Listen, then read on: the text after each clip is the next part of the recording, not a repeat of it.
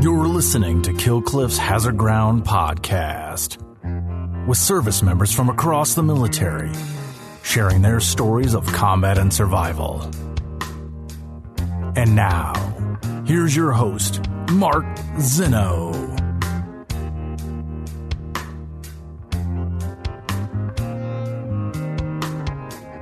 Welcome into the Hazard Ground podcast. As always, we appreciate you joining us each and every week. Before we get started with this week's episode, it was connected to us by another guest, and of course, a lot of symmetry with me because, well, he's from the Baltimore area. We'll get to that coming up in just a moment. Continue, guys, to please leave the Apple reviews. I keep getting notifications that you guys are doing it, so thank you so much. But leaving more Apple reviews will allow us to grow the podcast and get in front of more people and continue to tell these stories to all of America and worldwide, which is a big part of why we do what we do. We've got a lot of listeners overseas, military folks and otherwise, and Apple will help us get this podcast in front of all those people. Just leave a 5-star rating and a short review. Tell us why you love the show. We certainly appreciate it, and it will help us out along the way. Speaking of helping out, you can help out veterans charities anywhere in America just from your own couch. How do you do that? Well, you go to our website, hazardground.com, and you click on the Amazon button at the bottom of the homepage or under the sponsors tab, and then you do all your normal Amazon shopping. It'll redirect you right to Amazon. You can do all your normal Amazon shopping, and we get a percentage of what you guys spend. Then we'll donate a percentage of that back to some of the charities and organizations you've heard featured here on the Hazard Ground. It's just an easy way for you guys to chip in and donate to veterans charities.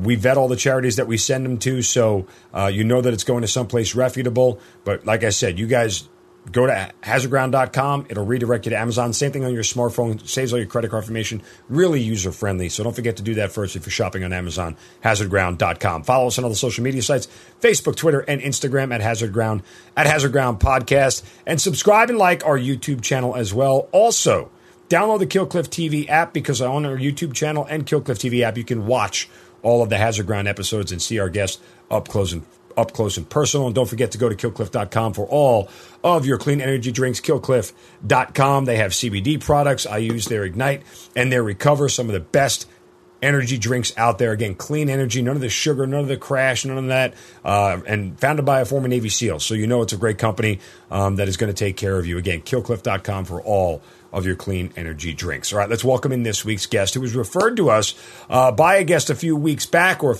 Dario DiBattista, who joined the show. He's a former Army Staff Sergeant, nearly 6 years in the Army, 2 combat deployments to Iraq as a combat engineer, and he's currently now the Director of Veterans and Military Student Services at the University of Baltimore. He is Josiah Guthlin joining us here on the Hazard Ground podcast. Josiah, welcome, man, and thank you for being here.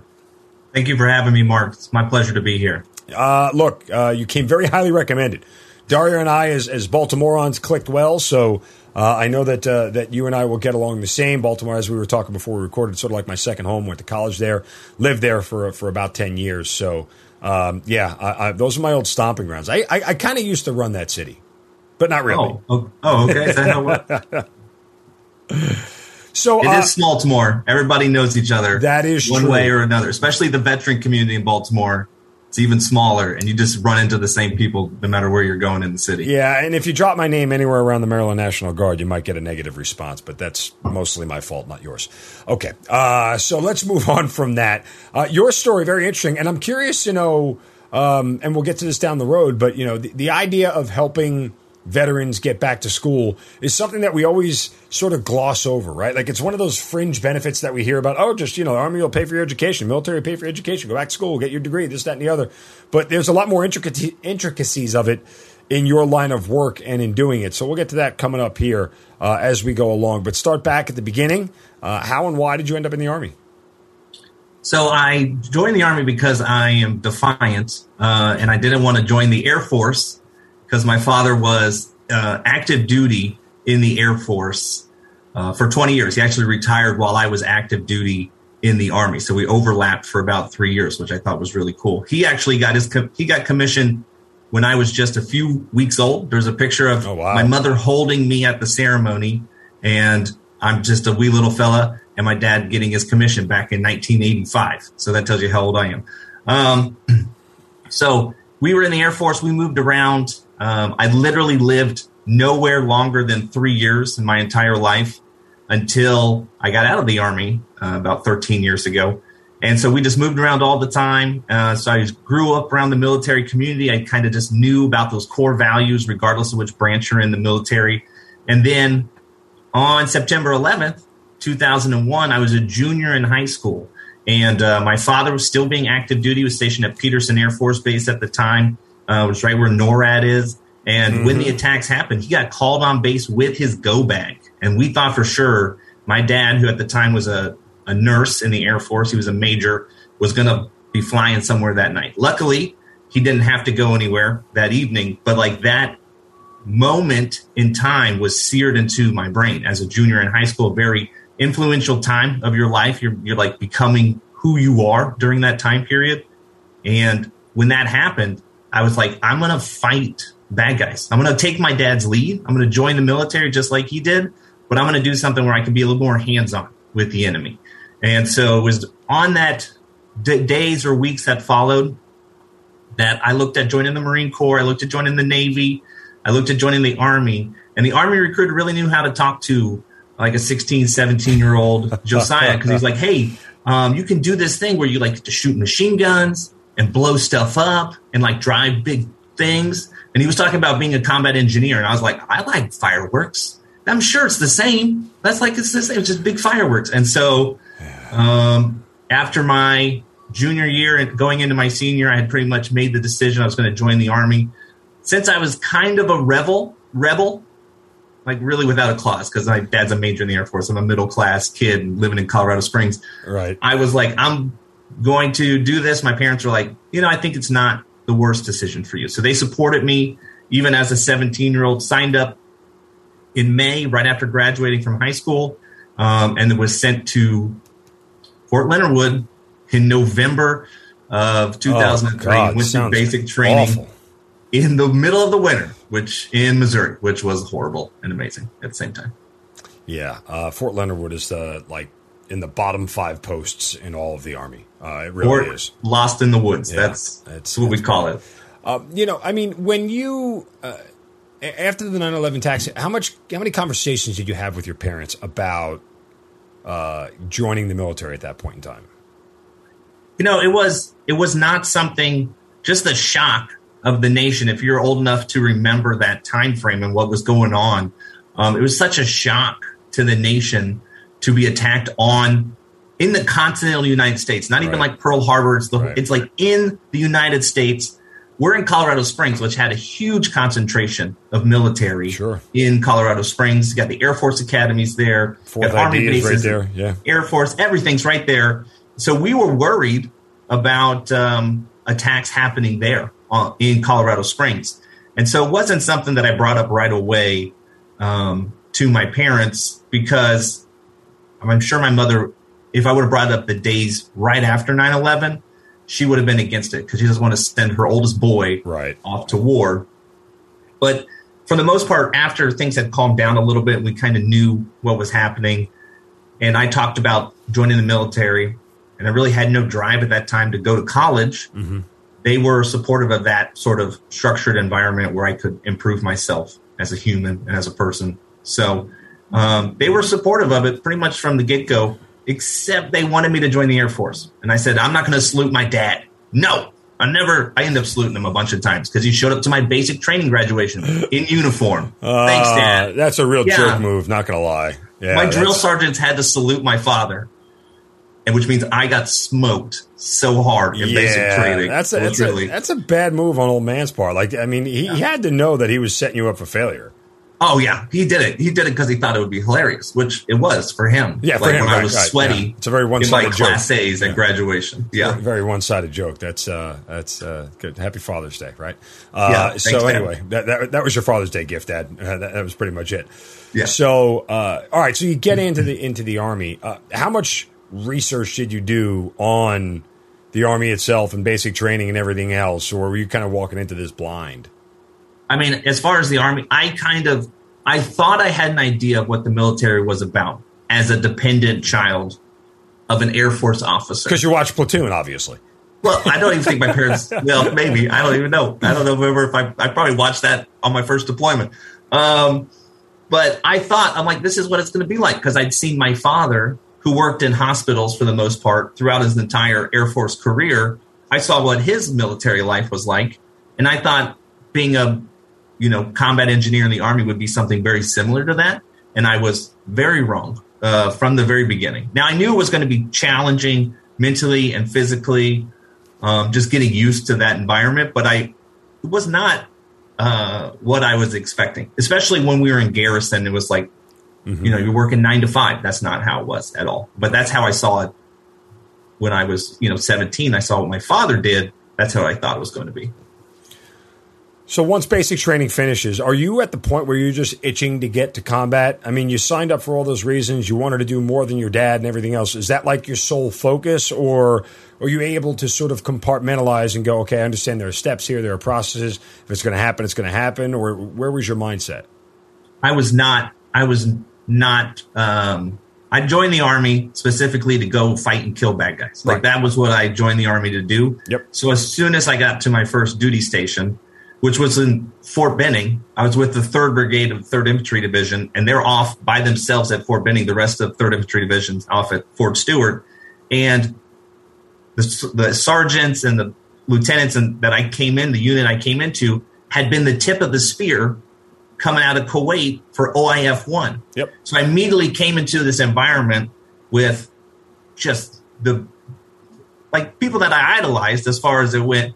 Obviously not perfect humans, but just amazing sergeants that had gone through this combat experience in the original invasion of Iraq. And they just talked about their combat experiences all the time. They would reminisce, and just being a private sitting on the outside of the conversation, listening to their stories, I would just be filled with jealousy. And I was like, let's go. Like, I am ready to go. Now, they had only been back from country for a couple of months by the time I got to their unit. But it did not take long, and we were already ramping up to go to JRTC down in Louisiana, do training with these guys. But I had amazing non-commissioned officers, staff sergeants, team leaders that had my team leader for my whole first deployment had jumped in with the 173rd into Iraq during the initial invasion, into northern Iraq. He had a mustard stain on his jump wings. And you just didn't see that. A guy with a mustard stain on his jump wings, that's a star for people that don't know what I'm talking about. A star on your jump wings means you have a combat jump, which has only happened in Iraq, happened in Grenada, and then since before that, it's like Vietnam or something. Like, you just don't, in today's modern military, or even in 2004, you did not see guys with stars on their jump wings. And so these are the people that were my leaders, and they would just tell me their stories, and I was just jealous and biting at the chomp to get out there and see some combat myself. So when do you actually get to go see combat? Because you get there, in 2004 at some point in time? Yeah, so I think I got to Fort Benning like late winter, early spring. In Fort Benning, there's only 2 seasons, hot and less hot. So I got there right on the cusp of less hot and hot in Fort Benning, Georgia. And we trained for about 8 months. And then our first deployment was in January of 2005. At the time, it was called OIF-3. Yeah. I don't know if it's. I was there. You were there. I was there. So I was, it was 2005, January 2005 to January 2006. Okay. So it was the second deployment for anyone who's like an E4 or above in our unit, pretty much. And then the first deployment for, a bunch of us that had joined right after 9/11, those guys. And we were stationed in Baquba, Iraq. And Baquba, a lot of people have never heard of Baquba. It's in the Diyala province. I heard of it. Okay. A lot of bad dudes.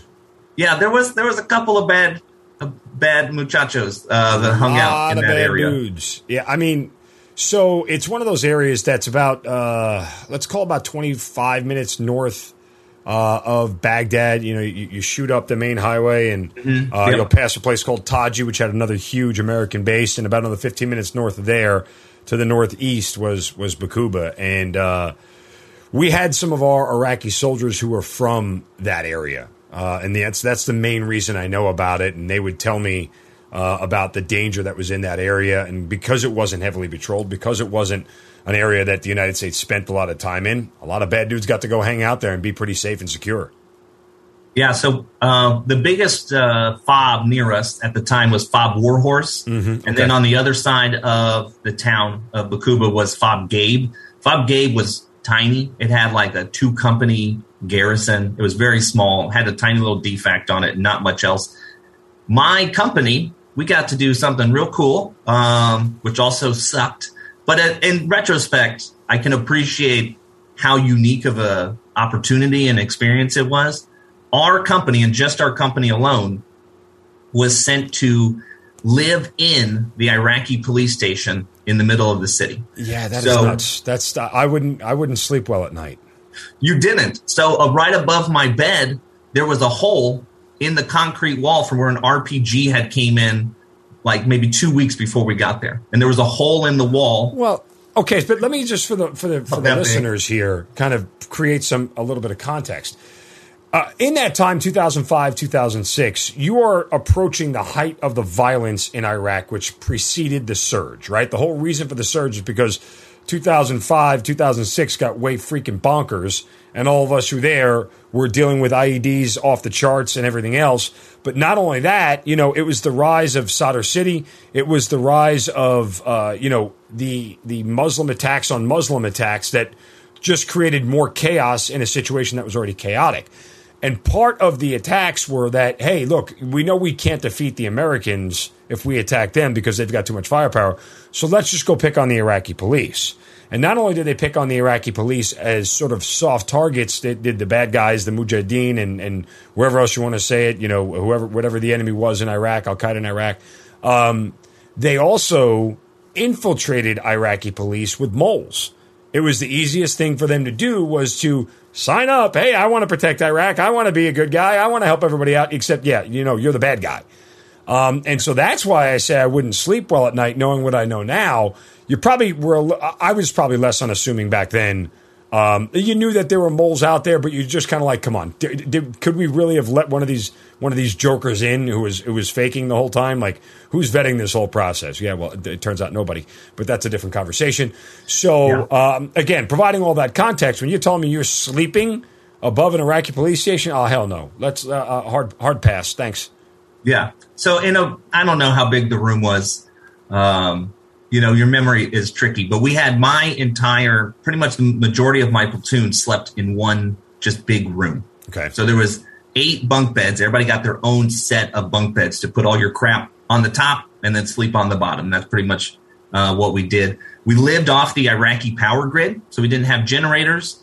We lived off the Iraqi water supply, which means we were rationed for when we could shower. We did not drink that water. Okay, I was going to say, when you said that, I'm like, ooh, no. Yeah, we would bring in drinking water. That was part of my platoon's mission is we did daily log pack. So every single day, we would go and either drive to Fob Gabe or Fob Warhorse and try to adjust our time that we left and our route that we would take. I was just going to say, like, that is only so many routes that you could take. That is, wow. In retrospect, hearing that, I'm like, dude, you should be dead.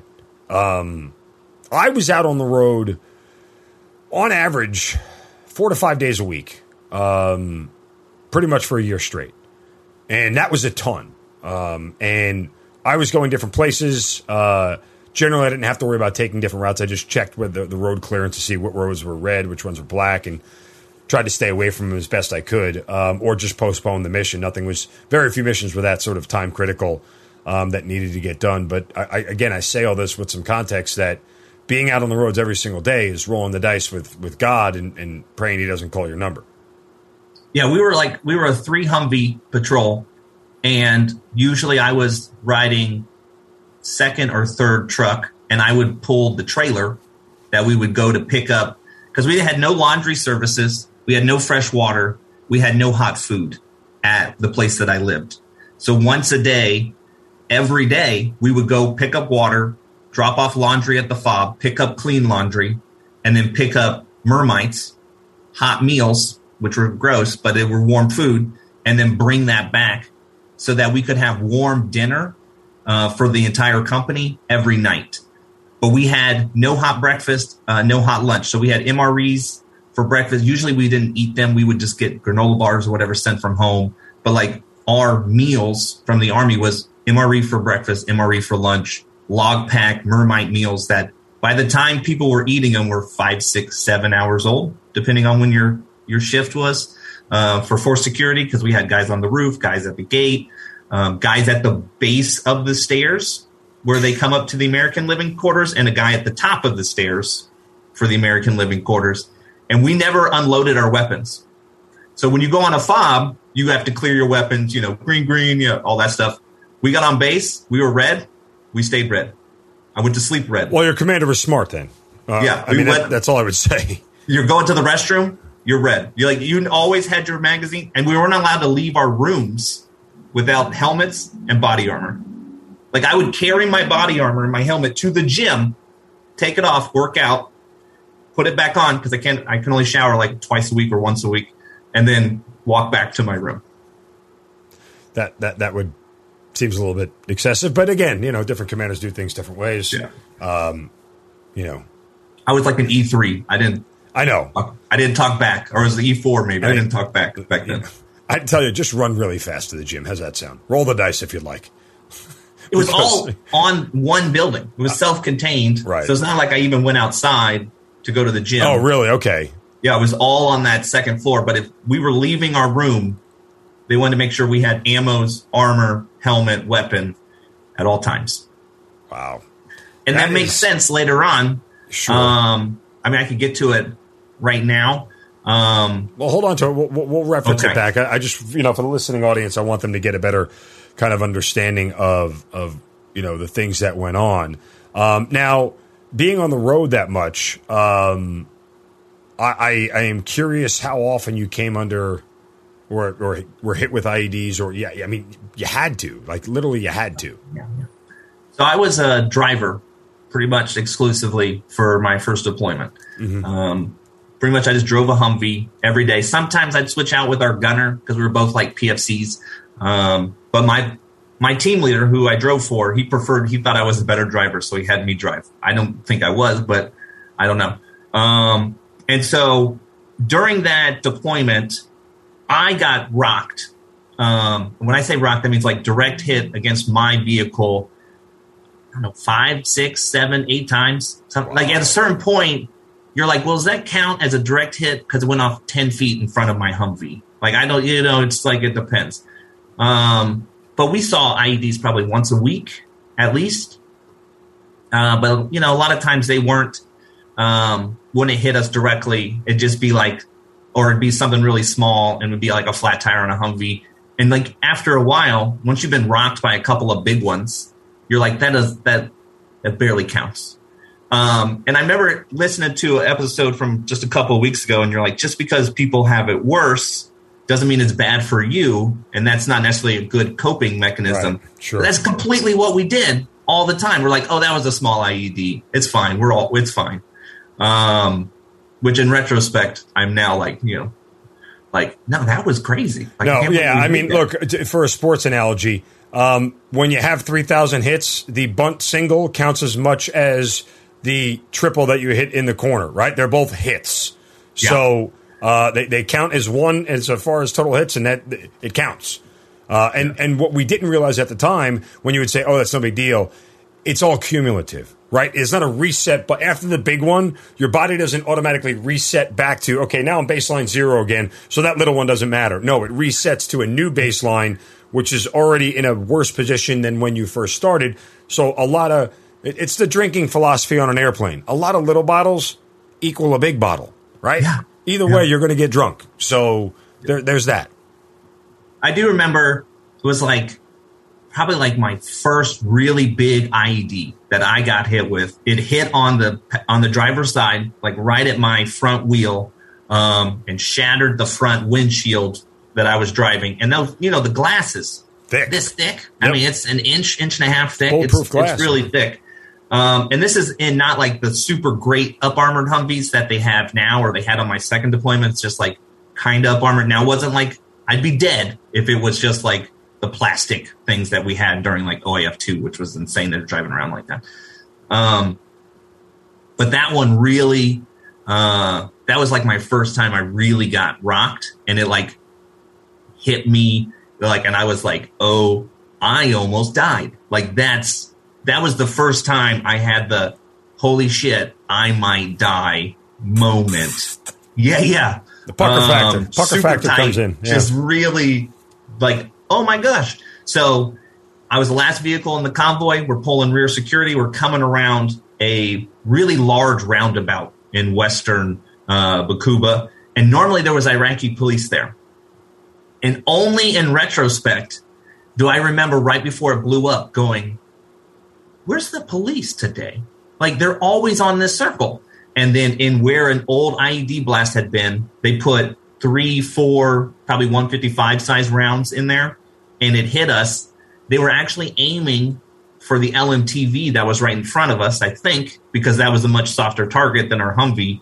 It hit us, blew out all 4 tires, just like blew the engine, was like half of it was dangling. We limped forward maybe another 50 yards or so. We were going pretty fast, probably 30, 40 miles per hour in this couple-ton vehicle. I got knocked unconscious for a little bit. My gunner got knocked unconscious for a little bit. I was driving my platoon sergeant that day. He got rattled. We had some like random military intelligence guy with us who like never left Fob Warhorse.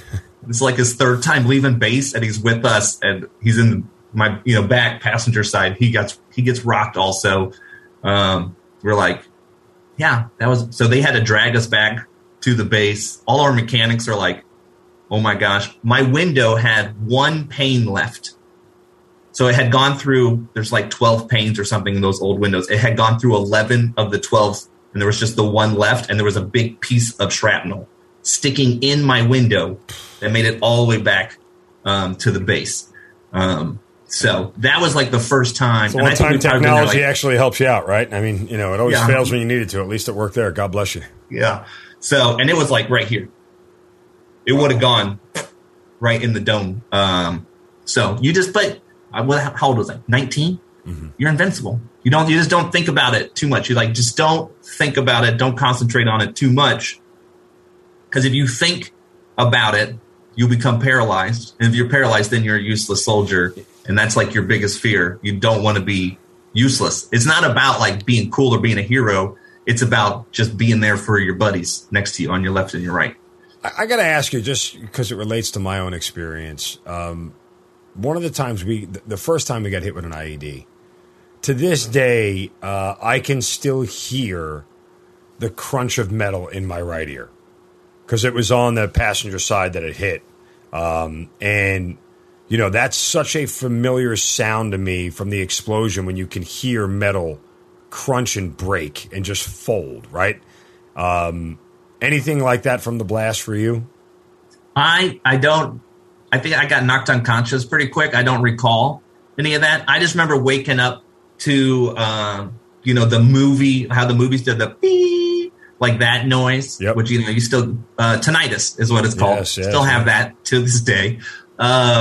Just remember like waking up and there's like Americans standing outside my Humvee and I'm like, hey, I was asleep for I don't know how long it was. I took a little nap, I guess. So, and my gunner was like laying on the floor next to me, but our doors were all locked. So we had to like unlock the doors so they could get in to help us. And I mean, we were fine. Like we all had concussions. Yeah. So we were fine. I went on mission the next day. So right. I mean, any sort of deterrence for that young kid who wanted to go capture and kill bad guys after that going, okay, the game changes a little bit because the enemy has a say. I don't know. I don't know if I thought about it in that way. It might have made me more, maybe not that incident, maybe me having that close encounter with death. Maybe not that incident kind of deterred me, but there was enough other things going on in the region and Americans dying and stuff like that, that any sort of deterrence that I felt personally, what was happening to other people, it was happening to Americans in the region, put a fire that would have, pushed that to the lower levels of my subconscious and didn't matter. Because it wasn't at that point, after talking to all these guys who had done OIF 1, tip of the spear, and then the reasons I joined the military, it would have been, well, it took about 5 years for me to decide, okay, I think I've done my piece and I'm ready to get out. So I wasn't ready yet. I wasn't ready to give up on my mission. Two more things from that first deployment. One, I wanted to get to the story of in the police building that you were referencing a moment ago, but also, I mean, IEDs weren't the only thing you guys dealt with. Apparently, suicide bombers were another part of your experience. Suicide bombers, mortars, lots of mortars. I do recall one day we're driving in to Fob Warhorse, and there's a roundabout right outside of Fob Warhorse, just to the southwest of the main entrance of Fob Warhorse. And there was a bunch of concrete pillars around it to like control it. There was Iraqi police that controlled the roundabout. And as we're coming into the roundabout, someone shooting mortars from us out of the back of a pickup truck. And all the mortars are landing in like right inside of the circle and right next to these concrete. And they're blowing up just to our left and our right. But because they're not inside the concrete, they're blowing up just right on the outside. It's just like sprinkling us with dirt. And I'm driving. I can't see where I'm going at all because it's just dirt everywhere, just smoke and everything.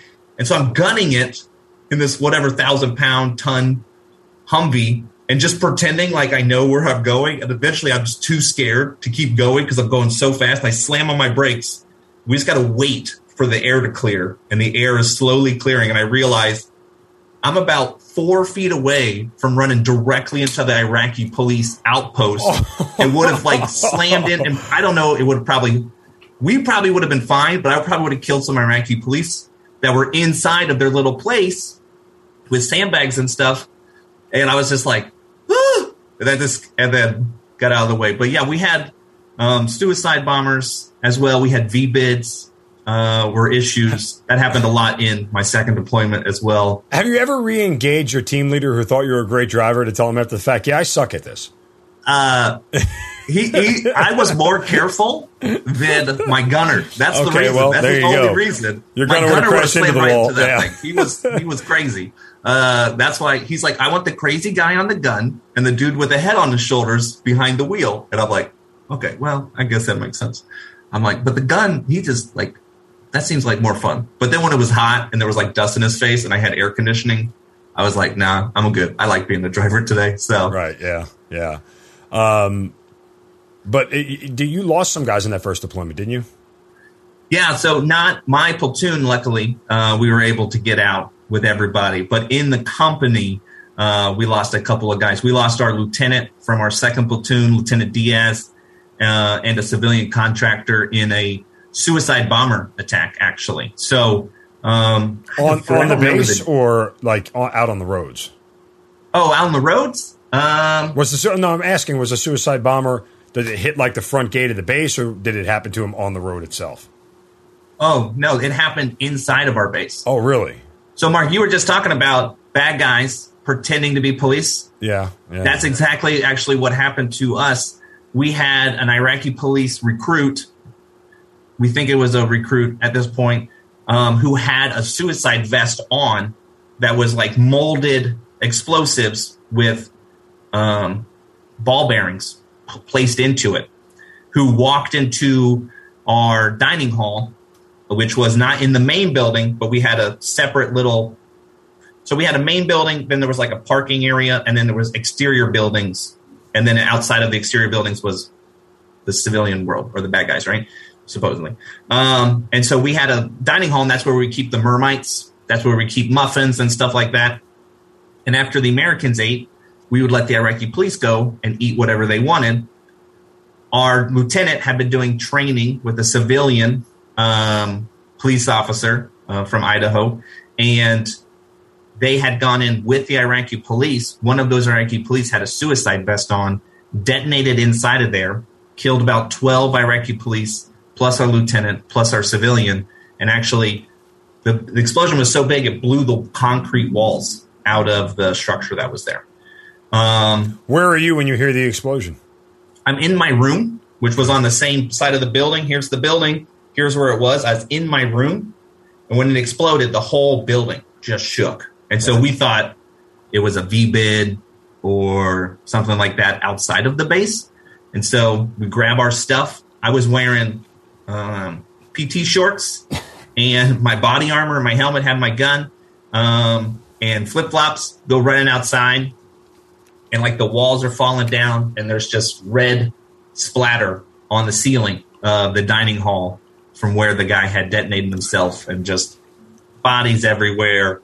Could you identify the fact that it was that lieutenant?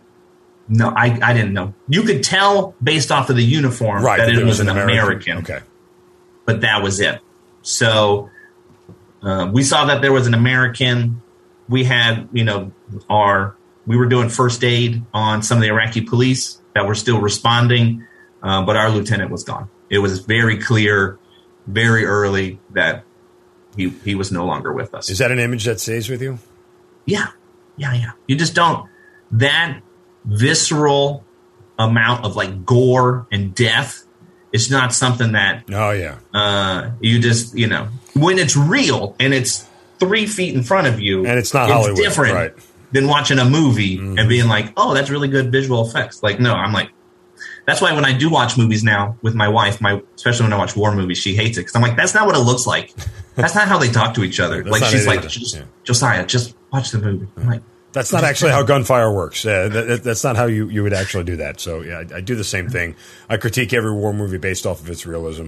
And it's funny because I've said this, and we've had several people who have either worked on war movies, been in war movies, directed war movies on the show. And I always tell them when they make a film, I go, I can tell if the combat is authentic if I can start to feel my heart race and my hand shake a little bit. Like I could just start, like I could feel that adrenaline start to pump. Like I'm getting ready for combat myself just watching it. That's how I know if you're creating something authentic. I think that's the best barometer, at least that I have, when it comes to war movies. So what was the experience you had walking from room to room that you were referencing before? When I was after the when you were talking about I thought it was silly that you had to wear all your gear to go from point A to point B, and you said it came out to help you. Am I remembering it correctly? Well, so like the compound after that, after the suicide bomber, we were on lockdown for like a considerable amount of time after that.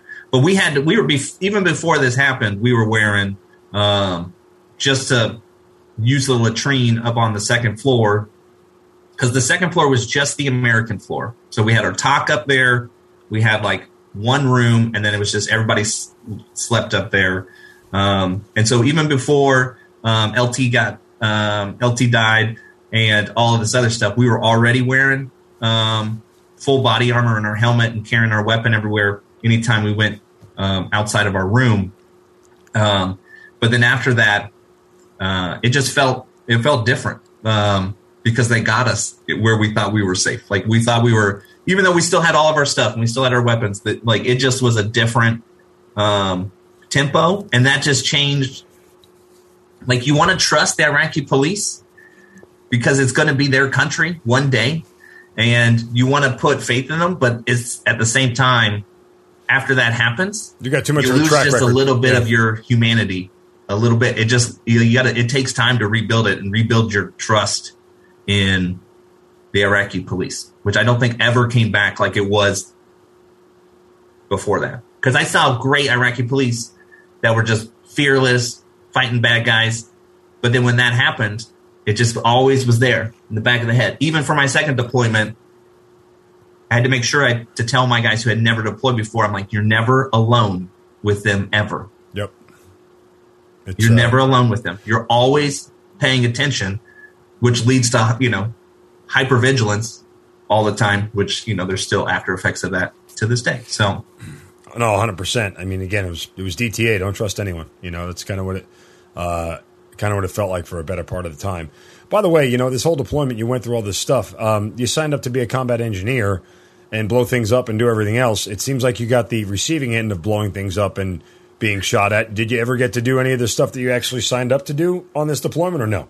No, like we had one cool mission where we were going to go clear a palm grove, and we were going to use deck cord and C4 to clear this palm grove because Haji, which because bad guys, Haji's actually a term of endearment, which I learned later on. Wise old man.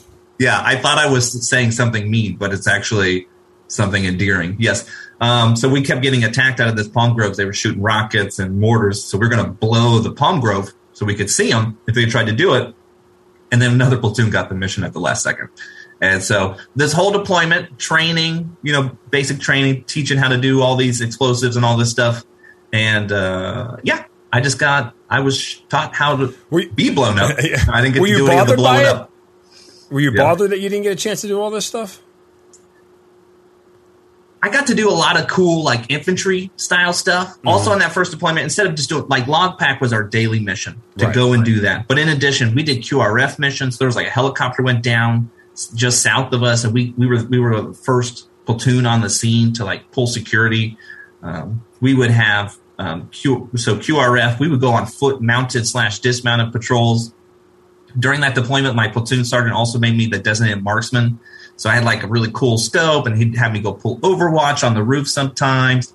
So I got to do like all this cool, like what I would consider infantry tasks and skills, that deployment. Our company policy. So it didn't bother me that I didn't get to blow anything up, because when I got back, I went to sapper school and they let me blow up a lot of stuff. So I don't know what just happened to my computer, so don't worry about it. We'll move on. Our company policy is to continue to tell great stories here on the Hazard Ground. How's that sound?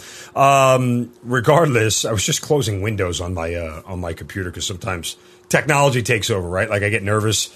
Anyway, I apologize. But that said, as you get back from this first deployment, is your mindset changed about where you are in the military and your stance on it? Did you feel like you'd had enough? I know you said that happened on your second deployment, but what were you thinking?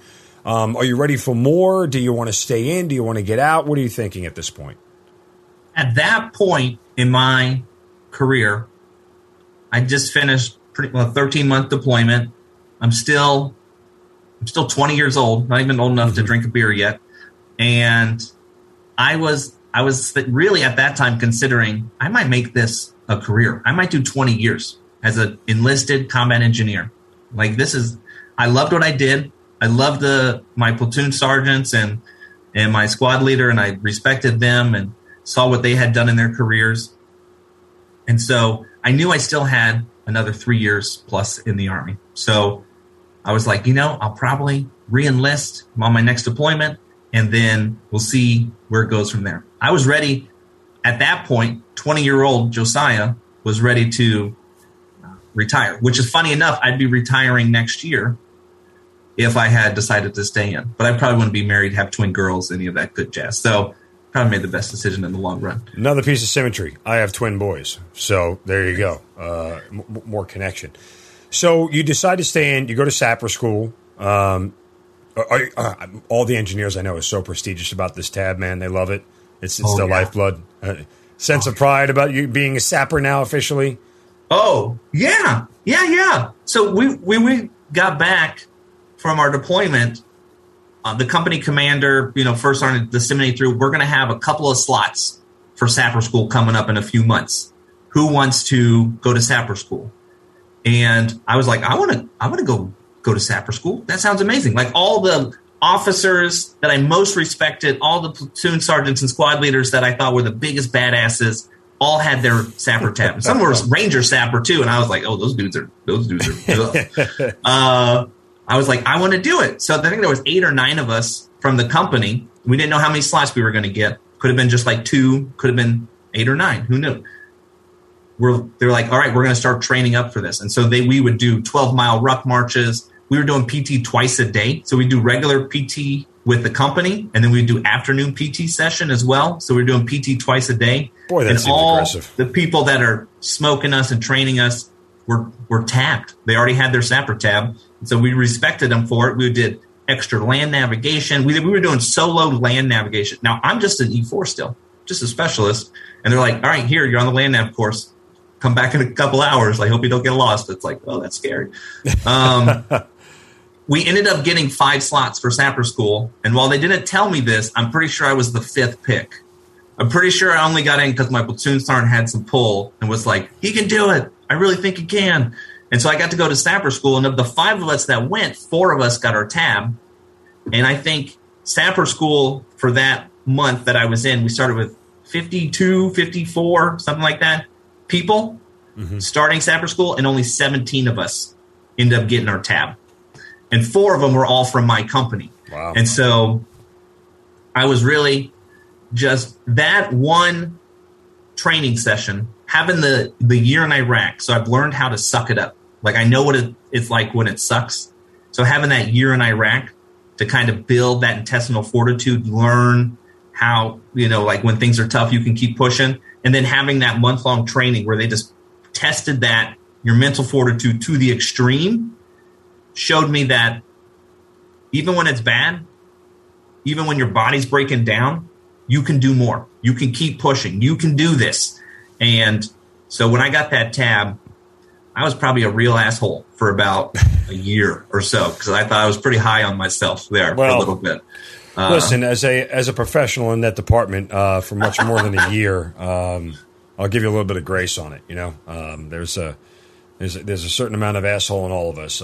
Some just exude it better than others. So yeah, that pulled it out. That school did for sure. So from there, you get sent to my old stomping grounds at Fort Hood, Texas, as well.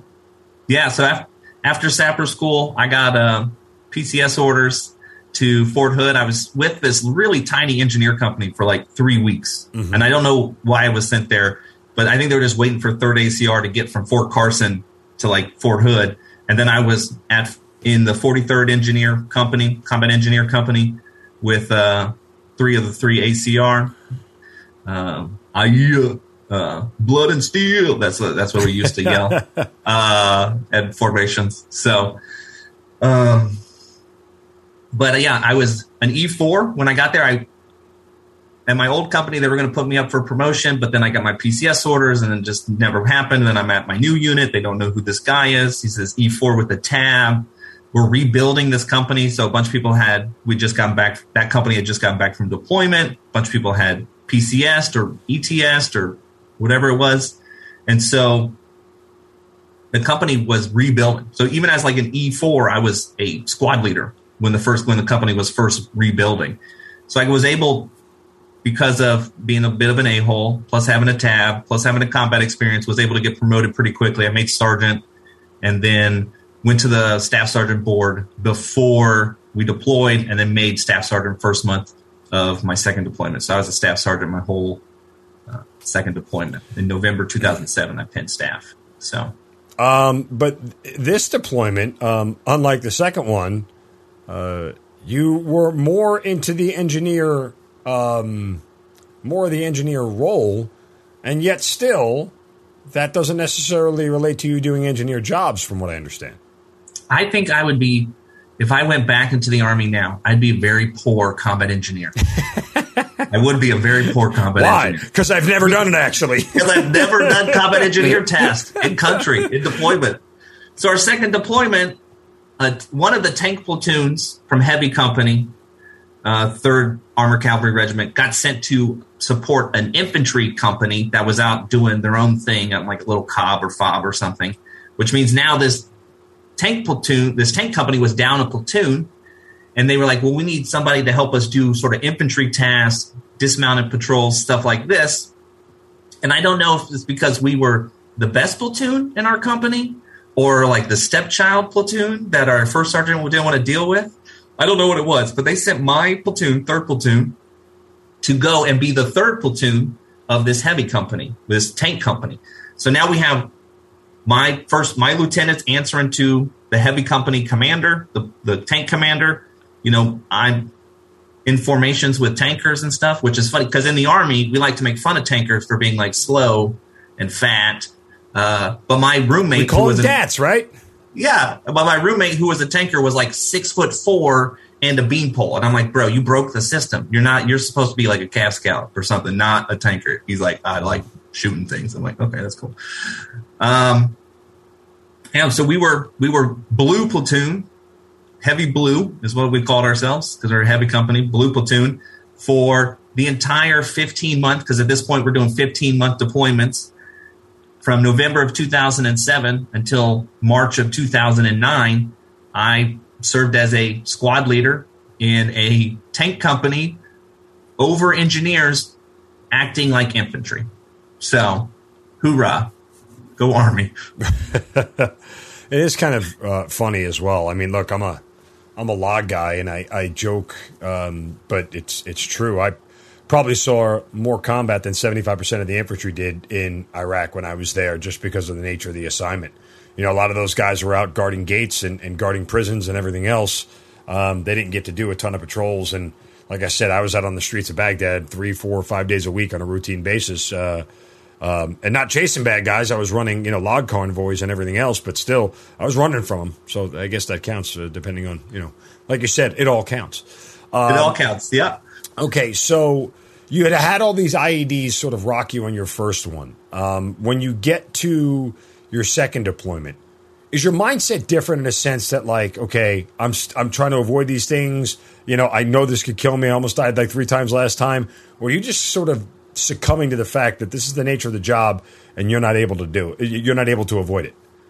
Yeah, the first deployment, being a PFC specialist, it was much more about me, right? It's like, what am I going to do?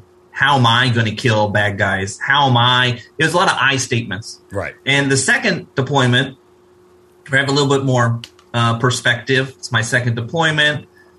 Staff sergeant now. I'm looking at how am I going to make sure my guys get home safe. So like the mindset changed to, it's not just about like, we need to complete the mission, but it's more of a we statement, not an I statement at that point, which just shows, I still wasn't that old, but shows some maturity as far as my perspective. And I didn't want to focus it on me anymore. It wasn't about like, I need to go out and kill bad guys. It's like, we need to do the mission of our company, of our platoon, so that our battalion is successful, so the brigade's successful, so that we can eventually turn this back over to Iraqi police and get out of here. So that my kids don't have to come back and we're still fighting in this country 20 years later. I had gained perspective between the first and the second deployment and just used that when I was thinking about day-to-day operations and how that was affecting my actions and decisions. So tell me about the time, and you referenced this in some of your notes, that you were wounded with a hand grenade in close quarters combat. Yeah, so I was, on my second deployment, I was awarded the Purple Heart and the Bronze Star with Valor, V device. We'd only been in country a few months. We'd taken over 100% from our unit that was leaving before us on 1st of December 2007. 2007. Yeah, 2007. And then this is in January of 2008. So we're still learning the AO. Our company, heavy company, was in charge of southwestern Mosul. And so it was a pretty large AO for a single company to be in charge of. And so we had a couple of missions, which included no route clearance, which was great. I was like, yay, don't have to. Route clearance is boring. It's very stressful and boring. And so I'm like, I'm super glad I never had to do route clearance. But it's January in Mosul, which is actually surprisingly cold. People think Iraq is hot all the time. Oh, there's mountains up there. Yeah, Mosul's cold in January. It's a cold time of the year. But we had 4 Humvees that day with our platoon, and we're doing a mounted/dismounted patrol. And since I was the senior squad leader in the platoon, I would pretty much take lead Humvee pretty much all the time. Like I felt it was my responsibility. I was tabbed. I was an E6. The other squad leader was just an E5 at the time. Can't put LT in the front. LT wants to be in the front all the time. We're like, no LT. And like platoon sergeant shouldn't ride in the front. Like, that doesn't make sense. So it made logical sense. I had more combat experience. I felt it was my job. And people didn't really argue with you. If you're like, I want to take lead truck, for the most part, people are like, yeah, sure, bro. You get blown up. I got to just to interject. Every convoy I ran, I chose to be the lead vehicle. I just felt like I had better C2 from there. I felt like I had better command and control. I had a great rapport, like rapports. My gunner, my driver, and I understood each other and our thoughts so well that it was, I didn't have to ask, hey, where are they? You know, he would just keep putting down hand signals and letting me see, go fast, good. We're, you know, like he could drop his arm, keep a finger on the trigger and scan his sector and put his hand down by his leg. You know, like we had developed this system and we had so much great nonverbal communication to understand what was going on around us. And I just, if anything bad was going to happen, I always felt like I wanted to be at the front of it. You know, like I wanted to be the first one, especially with IEDs. You know, I always just felt like, look, if they were there, chances are they're going to go for the first vehicle, or if it's not command detonated, the first vehicle is going to set it off. And so I always just felt like that was the spot I needed to be in. But, you know, your leadership never wanted to be in the front? No, he did. Okay. Oh, no, my platoon leader was a former enlisted Marine. Oh. Who did embassy guard in, like, Yemen. So this dude was tough as nails. I had the utmost respect for him. He was, you know, he's also old. Right. Because he was like 30, you know, maybe 32, something like that. So at the time, he's old because we're a bunch of guys. I wish I was old again. Right? Looking back now, I'm like, he was not old. No. But like because he'd done 6 years in the Marines. Sure. Gone to college, came back when OCS. So I had the utmost respect for him. But it was our policy in the region for when you're doing combat operations that you shouldn't have the leadership of the platoon in the front, because that is the vehicle that's going to get rocked the hardest with IEDs, which happened to me a bunch of times. Yeah. So you don't lose your command and control when your platoon leader is unconscious. I could have just never been satisfied with that as logic for it, right? Like if I haven't trained the rest of the people who work with me to be able to make decisions like I can, then I failed them as a leader, right? Theoretically, the way our system works is that somebody is there to backfill you at all times. Whenever you're out, whether it's leave, vacation, hospital stay, pregnancy, whatever it may be, there is somebody who is there to backfill you and do your job, in theory, as good as you do. My job is to make sure that they can do that. And I've said for the last 15 plus years of my career, I'm not training you to do the job that you're in. I'm training you to do the job that I have. That's my sole goal, is to make you ready to do my job, not train you to do the job you're in. Because if you can't do the job that you're in, your previous leadership failed you because you shouldn't be here. Right? I mean, nobody teaches anybody how to be a Major League Baseball player if they don't know how to be a Major League Baseball player. You don't learn that stuff on the job for the most part. You're good enough to be there. So I could have never been satisfied with, well, you'd lose command and control if you were in a... No, this is where I'm comfortable. I'm running the damn convoy. You're in an office. I'll do this my way. So on this actual mission, he did end up taking first truck after some other stuff happened. But no, that was it. It was command and control. And I hear you when it comes to your troopers should be organized and ready and be trained.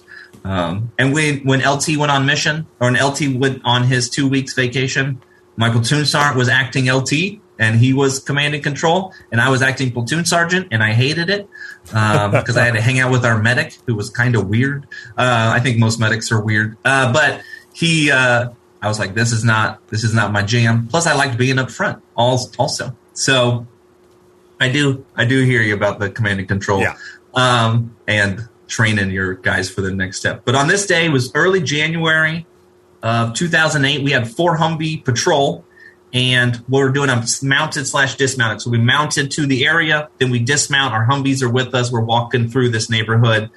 Pretty much just as a presence patrol or react to contact sort of patrol, looking for bad guys in western Missoula. And then while we're on this, we get a call through the company radio. Get in your Humvee right now. Go, go, go. There's this vehicle. You know, they give us the name and the license. They're like, it's on this road. We have a C-130 that's doing Overwatch right now that has eyes on. There is bad guys. You have open to engage. You do not have to wait to be shot at. Go now. So we jump in our Humvees, but we have to back out of this alleyway because it's too tight for us to just turn around. You know how tight some of those little alleyways get. We turn around. Mm-hmm. So my LT, since the way it just works out with our 4 Humvees all lumbering around, he ends up in the front vehicle. I end up behind him, then our platoon sergeant, and then the other squad leader. So we got our 4 Humvees going along. We drive about 600, 700 meters down the road towards where we're told to be headed, which we now have a C-130 talking to battalion, talking to our company, who's then relaying the information to us. So super efficient, information's passing not quickly. Just a little lag time. Just a little. The delay between when something would happen and we would get told to do something, it's horrible. So we're about 600 meters from where we had started, and an explosion goes off right behind me. And I'm like looking in my rearview mirror, and my platoon sergeant's truck was hit with an IED as we're going after this other vehicle that we know there's bad guys in. So he's yelling over the radio, "I'm okay. I got flats. And my LT's like, just yells at my other squad leader. He's like, "Stay with them." And so just now it's just 2 trucks, just me and my LT. We're flying towards where we're supposed to be going. And we take this hard right turn. And so now we're just driving around in Missoula, separated from the other piece of our unit, just 2 Humvees by ourselves. I only have 3 guys in my truck, me, my gunner, and my driver. And my LT has like the interpreter, his driver and his gunner, and then himself. So there's only 7 of us total. I mean, you can't even count the interpreter. He doesn't have a weapon. Going out by ourselves. And so after we make this corner, they're in a civilian vehicle. Obviously, they can go much faster than a Humvee. We hear over the radio that they're getting away from us. And so as I look, I hear a helicopter. And I'm like, what? I didn't know there was a helo in the area. I hadn't seen this during our dismounted patrol. I look up through the gunner's hatch, and I can see an attack helicopter flying overhead. It shoots a rocket like directly above us. It probably goes about 900 meters, hits this vehicle that's driving down the road, and it blows up. Wow. And I was like, American firepower. Like, it was just so cool just to see it happen. Like, you look up, you see the rocket ignite, and then and I get to look out my front window and see it hit a vehicle full of bad guys. It just was amazing. So it hit it like right in the trunk, or right in the pretty good hit on the vehicle there. But somehow 2 guys still managed to get out of this vehicle. Wow. Now, we can't see these 2 guys because they're almost a click ahead of us, but we're still driving towards where this vehicle was hit. And at this point, all the civilian vehicles are just flying off the road. So we're able to catch up quite a bit. As we get up, we drive past this alleyway, and then we're getting yelled at. No, turn around, go down that alleyway you just passed. So then we flip around, go down this alleyway. Unbeknownst to us, those 2 guys had gone into this neighborhood off the side of the road.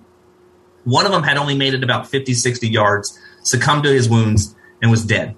But the other guy was still alive, tried to grab his friend and drag him for a little bit. This was relayed to us later via the C-130, had eyes on the whole time. And then he sees that we're coming and runs and hides in between 2 houses in this like little tiny narrow stitch. And so we come up, we actually drive past where he is. We're told to stop. We back up.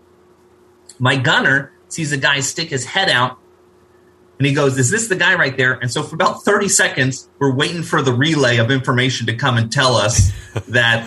Oh, God. Because it could just be a person, and we don't want to light up some random innocent civilian who's scared and hiding behind a building because there's Americans flying around, and there was just an explosion, 2 minutes earlier or whatnot.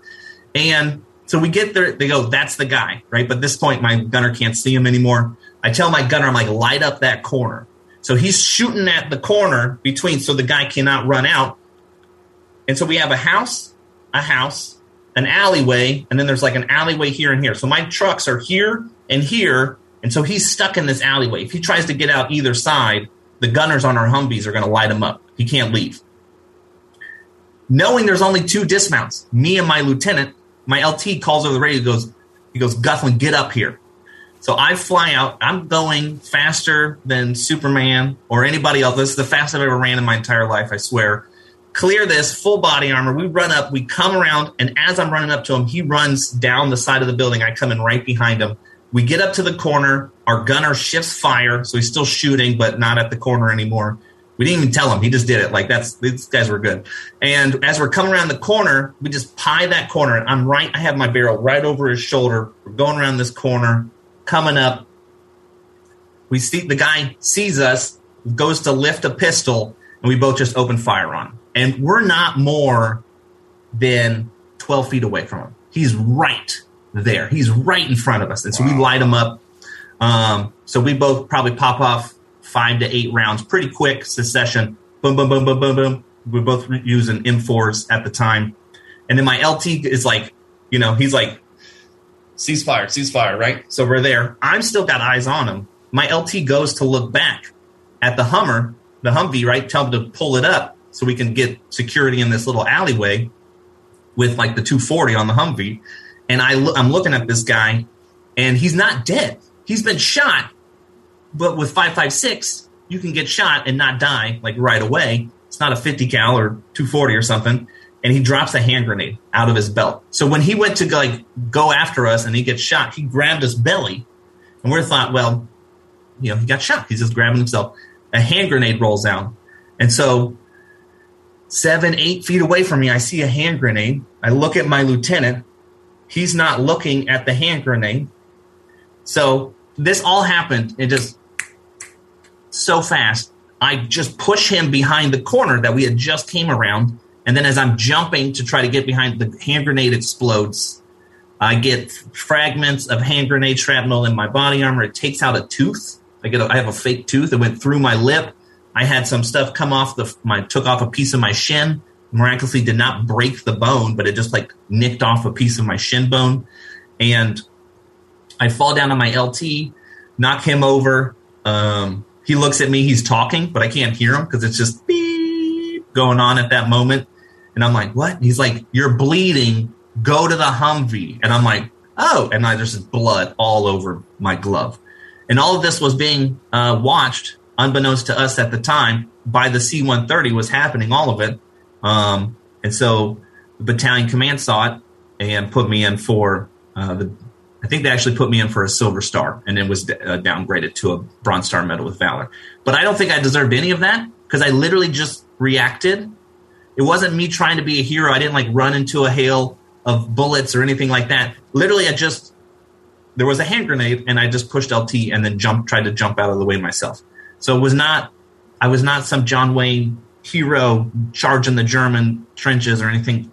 It literally was just a millisecond, and I don't know, couldn't let my LT die. When you look back on it, are you surprised at how quickly you were able to react? Yes. Why? Because I didn't. There was no thought. There was no thought process of what happened. It just happened, and I just did it, and then it happened. So it felt like a car crash. You're going to crash, but there's just nothing you can do at that point. Been there. That's what it felt like. It felt like a car crash happening. And I knew something bad was going to happen. Did it seem like it was slow-mo? Yeah. Now, but I also got a concussion. So who knows how much I actually was real and I remember and how much is made up, because they recorded that video and I got to watch it later. Oh, really? Of it happening, which I don't have a copy of, probably because it was top secret or something. But, I got to watch it happen, and I'm like, oh, because I don't even remember, actually remember pushing him. I did push him. I've seen it on video, but I don't necessarily even recall making the decision to push him. I just did.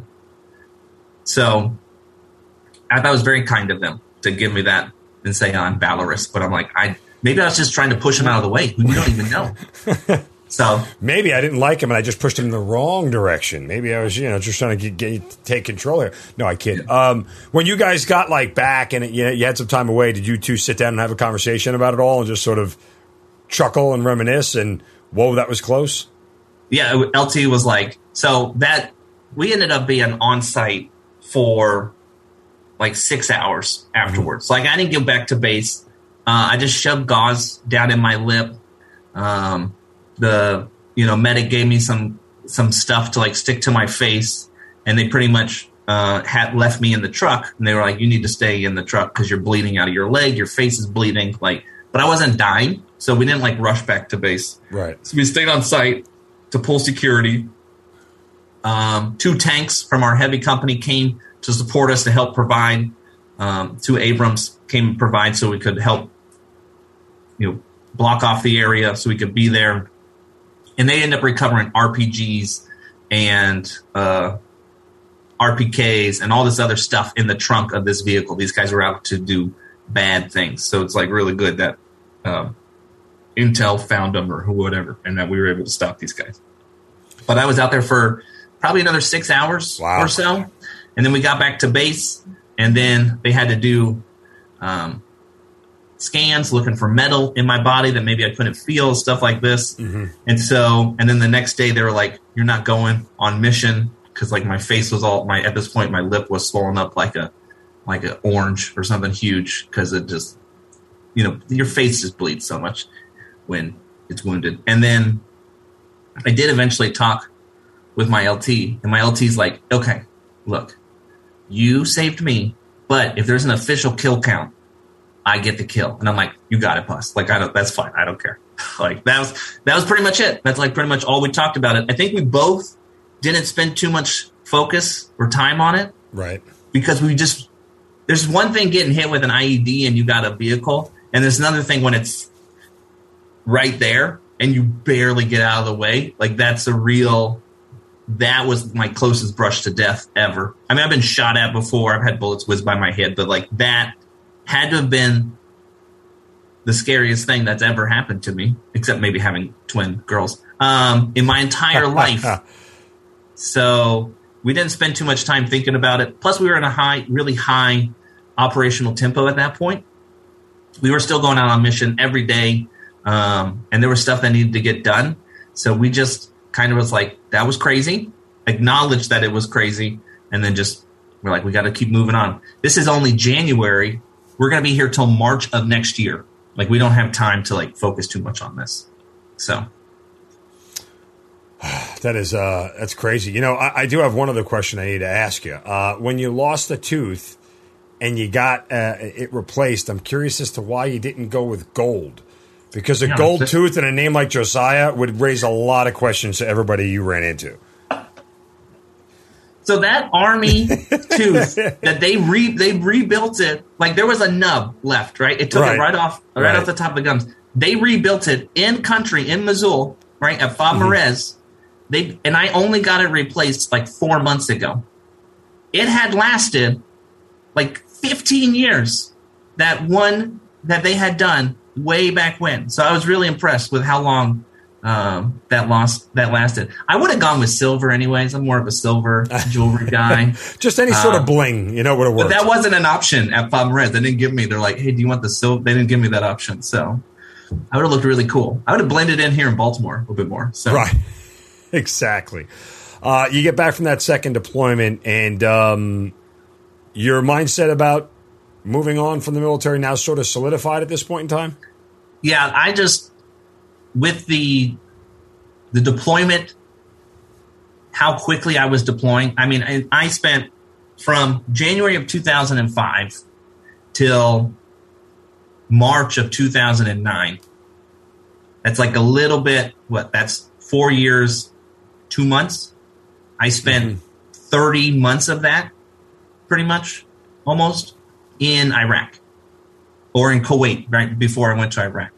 And that sort of deployment tempo where I was going for that far it was just too much. And not just like too much on me, but it was like too much on my parents, on my mother, on my knees. Like my body hurt at that point. I don't know how many times you got to blow up before your knees start acting funky. Right. Just at that point, I was like, I have done what I came to do. I have fought bad guys. I feel like Iraq's a better place, a safer place now. I don't know if that's true, but that's what I thought at the time. And I've done what I came to do. And I signed up for 5, and I did 5.5. So I was ready, and I was like, I'm going to go to college. The when I first got out and I went to college, I did, in the back of my mind, was like, if there's still stuff going on that needs to be taken care of when I'm done with college, I'll go OCS and then come back. But by the time I had got out of college in 2013, we weren't in Iraq, or like we were pulling out of Iraq. Like it was really, and I was like, okay, I'm happy with what I'd done. Plus I had, gained the freshman 15 in college at 24. So I was like, I don't want to run that much anymore. And now I run marathons for fun. So like, I'm obviously crazy. You sick bastard, you. But you go back to school and you take care of all your stuff. Now, when did you know you wanted to get into a role like what you're in now, where you're specifically working with veterans? So even when I was in community college, my local community college over in Carroll County, I was like, we don't have a veteran club on my campus. Like, I mean, it's a small community college. I get it, but it's in a very part of the country where a lot of people have served in that county, in that area. Maybe not people of my generation per se, but it's a very sort of, they feel the need to serve sort of area of Maryland. And I was really surprised there wasn't a veteran club. And I didn't start a veteran club, but I got really involved. Like I was on student government. I was, a student ambassador, which means I gave tours of the campus and stuff like that. And so even as a student, I was sort of the unofficial veteran ambassador to our campus. Just because I was, I knew the administration. I worked at the institution part-time as a student, did all of that. And then after I finished my community college and I was working on my bachelor's degree, I actually got hired part-time to work at my alma mater, my community college I just graduated from. And that's when really I started becoming like the veteran guy on campus. It was all unofficial for the longest time. So eventually I did get hired full-time as an admissions counselor working at this community college that I love. I still love them, even though I don't work there anymore. I still love that place. It's my first college experience, and it was wonderful. And I was the unofficial veteran guy. And I just knew when I became the unofficial veteran guy, we started an SVA, Student Veterans of America Club, at that institution. I was the founding advisor for that institution. And we came up with, which I don't think, I'm not the first one to say this, it's not trademarked by me, but we said Vets for Vets. And then we even went V for V. We'd see each other around, other veterans, and I go V for V, and they just go V for V. And we would just say it. Like, vets need to serve vets. Right. We're in a better place. We understand the mindset. We have the experience, whatever it may be, if you're dealing with the VA, if you're dealing with Chapter 31 benefits, VR&E, Chapter 33, anything like that. Vets need to help veterans. Your service isn't done the day you take the uniform off. Right. We need to serve each other as a community. So that started pretty early on, and then eventually it became like my official job to become the veteran guy, or director of veteran affairs at the other place. And then I was lucky enough. wasn't even looking for a job. I loved my old community college. I was in a master's program in higher education, and someone I was going to school with there, she goes, "Hey, you should go look at this job posting I just saw. It's for the director of the Bob Parsons Veterans Center." Bob Parsons being a Marine Corps veteran. He was the founder of GoDaddy, the U-Ball alum guy, right? He's a Marine Corps veteran. He donated funds to create this amazing veteran center here. And they're like, there's an opening as a director. And I'm like, almost done with my master's in higher ed. I got about 10 years of higher ed experience at this point, maybe 9. And I apply, working only as a community college. I didn't even have my master's finished, thinking, I'll apply. I probably won't get it, but, what's the harm? And go through the interview process and everything, was able and was selected as the new director. And that was about 2 years ago. And just love it. Just love what I do. I serve, we're a minority serving institution, so I serve like mostly a minority population, which is underserved in the veteran community, and just being as like an expert in veteran education benefits and being able to help students go through that process, apply. If you're declined, this is what we need to do. This is the next step, and help them go through that. Because at my community college, which I love, they didn't have anybody there to help me with those sort of benefits process. Right. I was using Montgomery GI Bill, not even post 9/11 when I first started, because I didn't know really what the big difference was. Sure. And I'm like, oh, it's whatever. I'll just do GI, Montgomery. It's fine. No, it's not. You got to use your Chapter 33. Don't use Chapter 30. That's So I love my time in service. And I still love that camaraderie that you feel with other service members, regardless if you served in the same time frame or not. And it was just something that when I had the opportunity to do full time, like my job is to help veterans better themselves through education. It was something I was like, I have to do this. This is a passion I've always had, and they're going to pay me to do it. I can't believe it. It's amazing. Pretty impressive. You only spent 6 years of your life in the military. Is there part of you that wishes that you had stayed longer? Funny enough, last night I am putting my daughter to bed, and I have a 3rd Armored Cavalry Regiment hat, like real cowboy hat, right? Stetson. I know it's not what it's called. Cavalry hat. Stetson, yeah. Right? I have a real one. Stetson, thank you. I know words. Stetson. It's hanging on my wall above an NCO creed that's been plaqued out and has the signature of my first sergeant at the time on there. And she's like, Daddy, what's that? And I'm like, well, that's my old Army hat. And she's like, why aren't you in the Army anymore? And I'm like, well, I got out of the Army, met your mom, had kids and stuff. And she's like, well, if you were in the Army, and then I said something like, if I was still in the Army, I never would have met your mom and you wouldn't exist. And she goes, I'm glad you didn't join the Army or didn't stay in the Army. And then I think about how happy I am with what I do now. And then how happy I am with my wife of 10 years. And I have 3 kids, the twins, and I have a son who's 2. And I'm just like, no, it was probably the best decision I ever made at the time, because it brought me to where I am now. Yeah. Is there pieces of the military that I miss? Yeah, I do.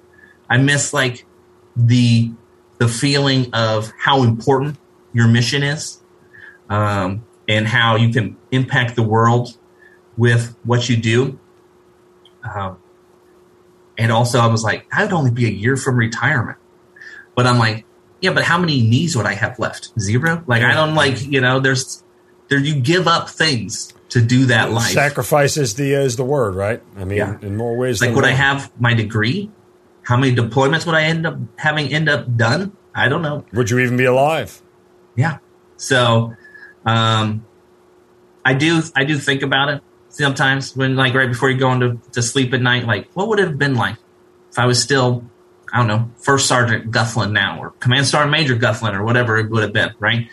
But I go, no, I am happy with how I'm supporting my veteran community now. I'm very happy with the life that God has provided for me and my wife and my kids, and got family nearby.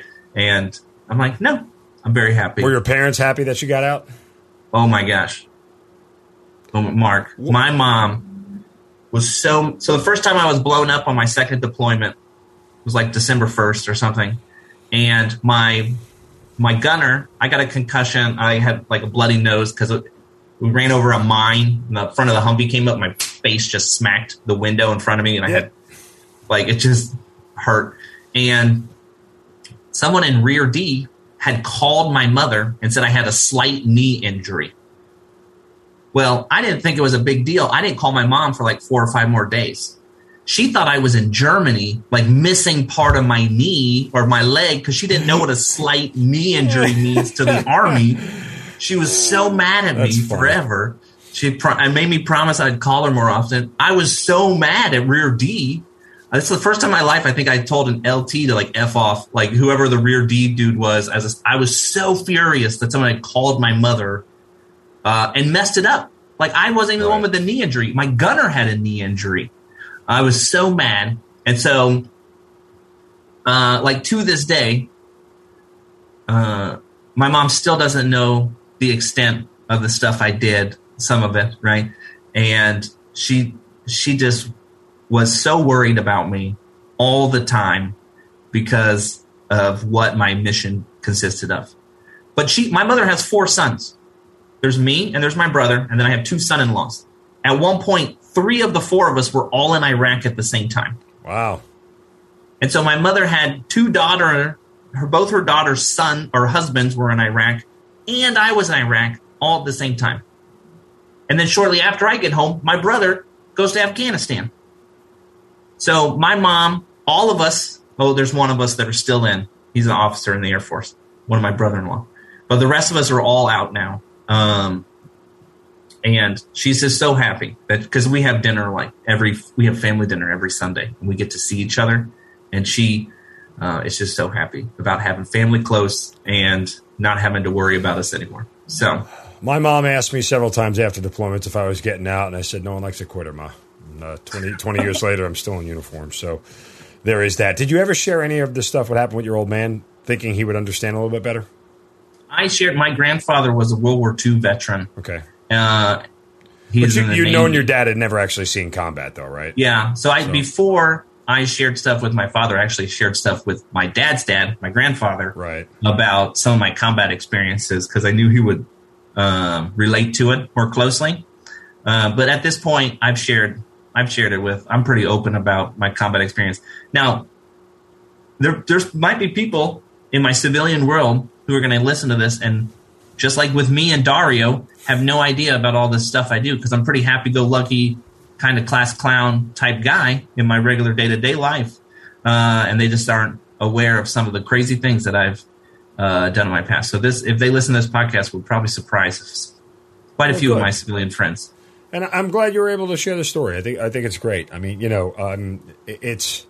I'm always amazed sometimes, and comparatively speaking on the show, we've interviewed every single rank there is, every single position there is. Some people who went on into politics and, high levels of the Department of Defense and everything else, and 3- and 4-star generals and whatnot. And I'm always amazed and impressed at, between the lower enlisted and the junior NCOs, their ability to look at combat through such a different lens based off their experience, right? Like we just had that conversation before about the positioning of where the leadership should be and why. And I'm sure that, back while you were wearing a uniform, if your LT had said that to you and told you, I make the rules, whatever, you would have done it, but you probably would have been huffing and puffing that guy's an idiot. He doesn't know what he's doing. We need to do this. But it's just a different prism and a different lens of experience that the way the story is related. And I so appreciate the, for lack of a better word, like the survival of the fittest mentality that Lois, like only the strong survive, I should say, that the lower enlisted and junior NCOs have because they're lower on the totem pole. They worry about less, but they care about more, if that makes sense, right? They worry about everybody as far as, they care about everybody across the board because they're all soldiers and that's what they truly believe. But they have to worry about less as far as responsibility is concerned. I just drive my Humvee, everything else is hunky-dory. But as soon as bad stuff happens, it's all my responsibility, and it's just a different prism. So I certainly appreciate your point of view and the way you bring it to life. I think it's fantastic. Thank you, Mark. Really appreciate that.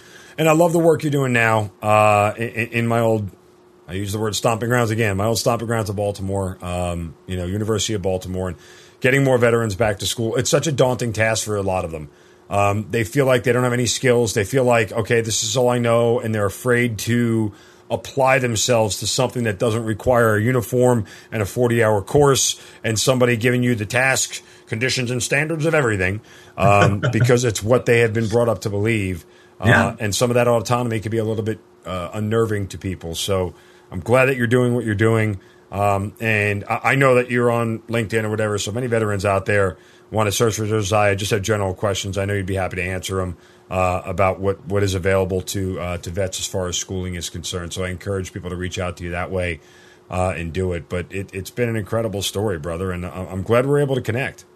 Thank you, Mark. I appreciate you. I appreciate you, and I appreciate you having this podcast. Long-time listener, first-time interviewee. Well, that's good. I'm glad. So send us some more of your friends. Maybe your Marine buddy LT, if he's still around. I'd love to hear all the bad things he had to say about you behind your back. I think he's Major Harper now, so okay. I'll see if I can find him. See if you could find him. Appreciate everything. Josiah Guthland, thank you so much for being part of the Hazard Ground. Thank you, Mark. You've been listening to Kill Cliff's Hazard Ground podcast, hosted by Mark Zeno. If you have an interesting story to tell and you'd like to be on the show, send us an email at producer@hazardground.com. And if you like the show, don't forget to subscribe, rate, and review on Apple Podcasts. Thanks for listening. We'll see you next time.